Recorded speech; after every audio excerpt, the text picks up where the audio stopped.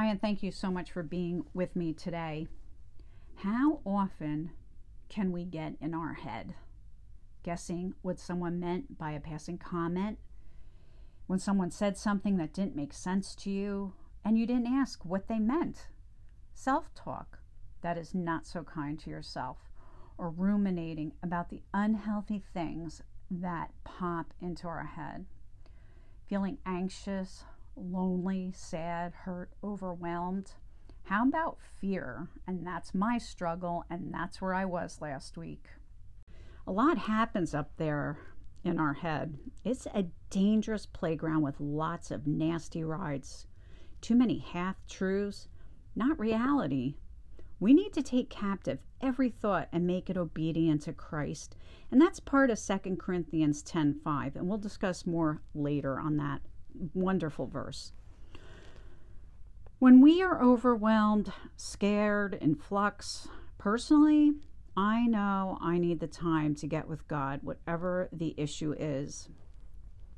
And thankfully, we all have a trusted someone who we can go to in confidence. Our people who see us through struggles and valleys, encourage us and love us through these times.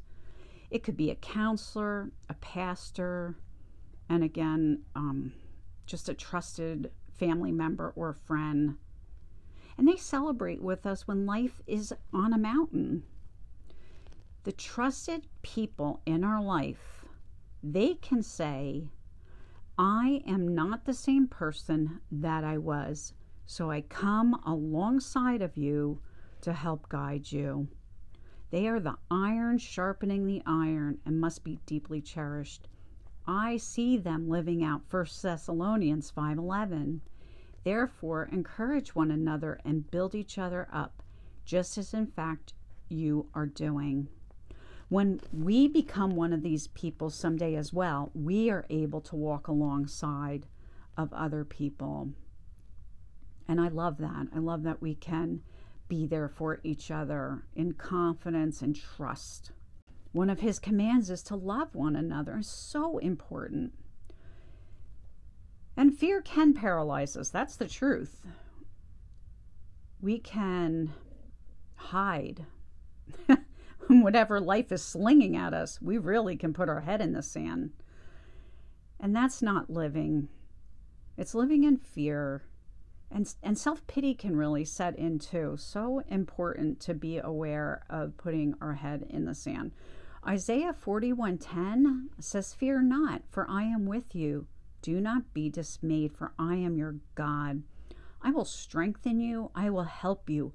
I will uphold you with my righteous right hand.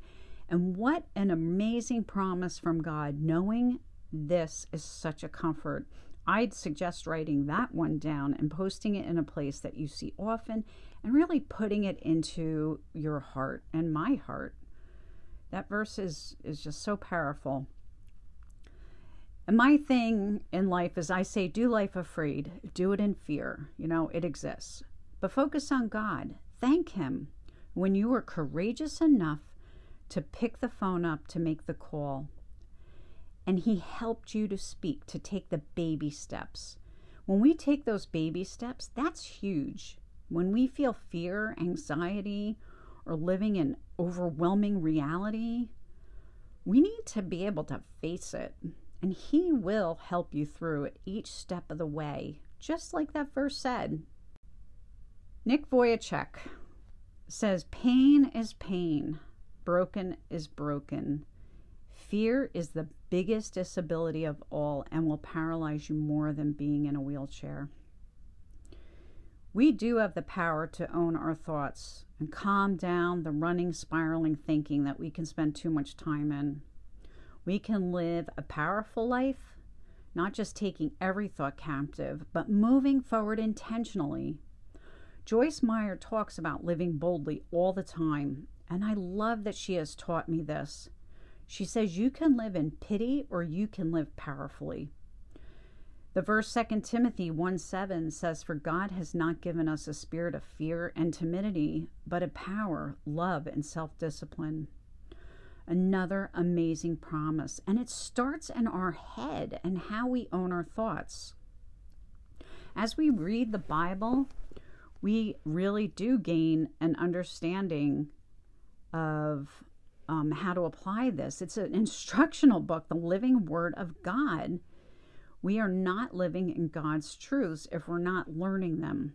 Truth is what should be replaced when our head goes haywire. Do you know there's 8,810 promises in the Bible? And the more you spend time in the Bible, the more you can replace those thoughts with God's promises. I know I've talked about this many times, but my index card system, I think, works great. And you take an index card, you put the subject, say condemnation, on the top, and I call it Word of the Week. Study that word for a week. And you then can go back and you put the verses on these index cards. You can read them when you start your struggle with whatever. I mean, I have condemnation, I have the love of God, I have forgiveness. So there's so very many subjects. You'll never run out of subjects to work on. And you know, God's word is as applicable today as it was thousands of years ago. Hebrews 4:12 says, "For the word of God is alive and active, sharper than any double-edged sword. It penetrates even to divide soul and spirit, joints and marrow. It judges the thoughts and attitudes of the heart."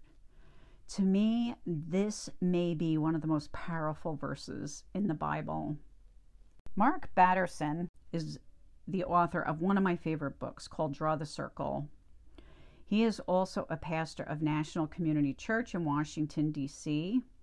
In this book, page 60, he looks at the verse 2 Corinthians 10:5, which we mentioned earlier. And the whole verse goes, "We demolish arguments and every pretension that sets itself up against the knowledge of God, and we take captive every thought to make it obedient to Christ."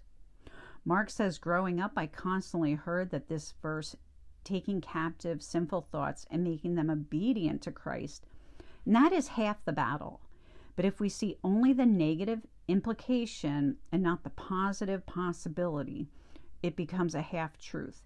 This verse is not just about capturing sinful thoughts and getting them out of our mind. It is also about capturing creative thoughts and keeping them in our mind. It means stewarding every word, thought, impression, and revelation inspired by the Spirit of God. The first half is taking captive every thought. One of the best ways to capture thoughts is a prayer journal. I totally agree. The second half is making it obedient to Christ, and that requires blood, sweat, and tears. He says never underestimate the power of a single prayer. And a few weeks ago, I just so happened to catch National Community Church message by Mark's co-pastor, Rob, a resiliency anointing. And a portion really stood out to me, and I will be paraphrasing. So he says, taking the narrative that altered your life and change the thought process, break it down, each little piece. Try to see your circumstances through God's eyes, in the truth of Jesus, and own your story. Don't be a victim. And he says something that, and this is verbatim, this is the question: who knows what God will do, right? What he will use your circumstances, that thing that changed your life, the struggles we went through, who knows what God will do? So awesome. And it's so true. I've seen it. I've lived it. I've been through so much stuff in my life like you, and I have been able to use it. And amen to that. Beauty from ashes. So the link to that message will be in the notes.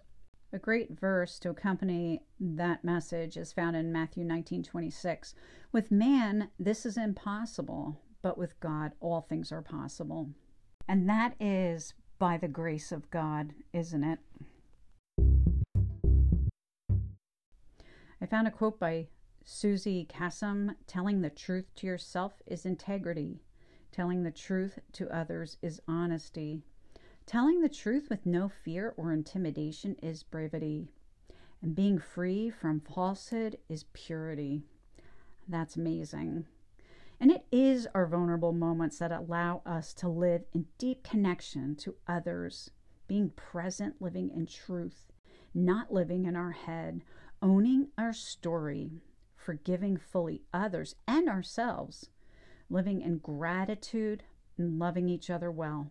I pray you will rest in God's grace and mercy. Amen. In the notes, there will be links to our worship song this week, Too Good Not to Believe by Brandon Lake, and Pastor Rob's message from National Community Church. If you have a prayer request, please email me at comfortbites@gmail.com so I can pray for you specifically. And thank you, as always, for your time with me today. I truly appreciate it. God bless you.